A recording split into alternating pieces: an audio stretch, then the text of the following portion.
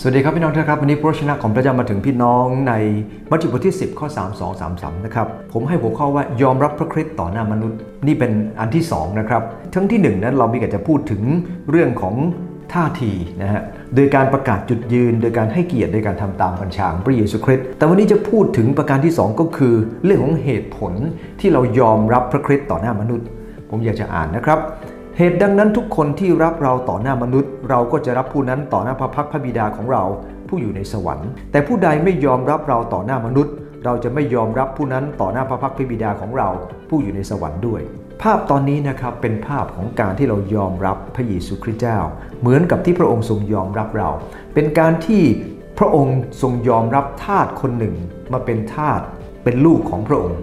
ดังนั้นเองเมื่อเราเองยอมรับพระองค์เนี่ยมันเป็นเรื่องง่ายมากเพราะเรากำลังรับคนที่มีคุณค่าต่อเราวันนี้มีเหตุผล3ประการด้วยกันว่าทำไมเราจึงยอมรับพระคริสต์ต่อหน้ามนุษย์อันที่1ครับเพราะพระคุณที่พระองค์ได้ทรงประทานให้กับเราพระคริสต์ทำอะไรกับเราบ้างพระองค์ทรงไถ่เราดังนั้นเองสิ่งแรกที่เราเห็นก่อนในจุดนี้การที่ผู้เชื่อคนหนึ่งยอมรับพระคริสต์ต่อหน้าฝูงชนหรือต่อหน้าคนอื่นประกาศตัวเองประกาศจุดยืนให้เกียรติต่อพระองค์ทำตามบัญชาของพระองค์มันเป็นการที่เราระลึกถึงพระคุณที่ทรงไถ่เราจำเป็นที่ผู้เชื่อจะต้องประกาศตัวเองแบบนั้นประกาศศรัทธาลงไปการเปิดเผยแบบนี้นะครับมันเป็นการเปิดเผยว่าเรารับรู้ถึงพระคุณของพระเจ้าการนมัสการต่อหน้าคนอื่นก็เป็น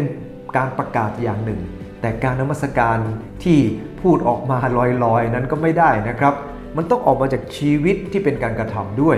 นะครับเพราะพระคุณที่ทรงไถ่เรานั้นมีมากอันที่1นะครับยอมรับพระคริสต์ต่อหน้ามนุษย์นั้นเกิดจากประการที่1ครับเพราะพระคุณที่ทรงไถ่เราอันที่2เพราะพระเมตตา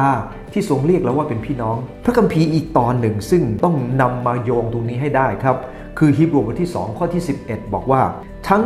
พระองค์ผู้ทรงทำให้มนุษย์ทั้งหลายบริสุทธิ์กับบรรดาผู้ที่ทรงทำให้บริสุทธิ์นั้นเป็นครอบครัวเดียวกันฉะนั้นพระเยซูจึงไม่ทรงละอายที่จะเรียกเขาว่าเป็นพี่น้องพระเยซูไม่เคยละอายที่จะเรียกเราว่าเป็นพี่น้องถึงแม้ว่าเราจะเป็นคนผิดคนบาปแต่พระองค์ทรงให้เกียรติเรามากเรียกเราว่าเป็นพี่น้องดังนั้นเองพระเมตตาที่ทรงรับเราว่าเป็นพี่น้องของพระองค์มันมีมากจริงๆดังนั้นเองสิ่งที่เราจะต้องทำก็คือให้เกียรติพระองค์ด้วยความเข้าใจว่าพระองค์ยอมรับเร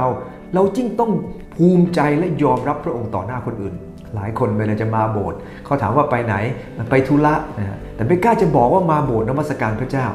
นะครับเพราะอะไรครับเพราะอายที่จะบอกว่าตัวเองเป็นคริสเตียนนะฮะตอนเด็กๆผมก็เป็นแบบนั้นนะครับแม้แต่จะมานั่งรถลงที่โบสถ์เนี่ยนะครับนั่งแท็กซี่มาลงที่โบสถ์ก็ยังรู้สึกอายเลยครับนะฮะบอกว่าลงตังชาตะซึ่งเป็นโรงพยาบาลอยู่ใกล้ๆนั่นเนื่องจากอะไรครับเนื่องจากว่าเราละอายที่จะบอก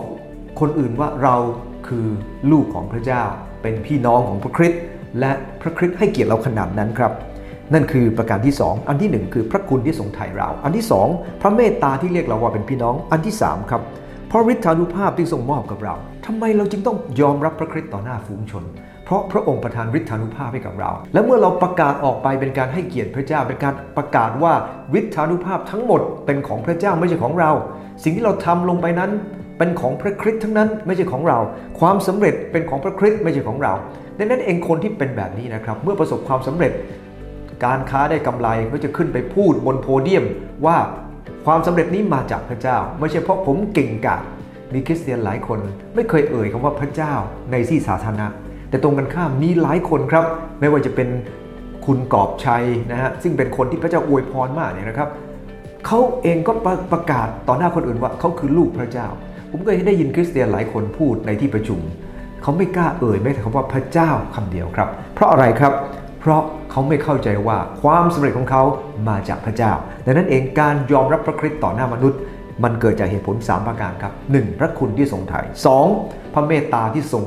เรียกเราว่าเป็นพี่น้องอันที่3เพราะฤทธาที่พระองค์ได้ทรงมอบให้กับเราความสำเร็จที่พระองค์ทรงให้กับเรามันเป็นเรื่องอัศจรรย์จริงครับขอบคุณพระเจ้า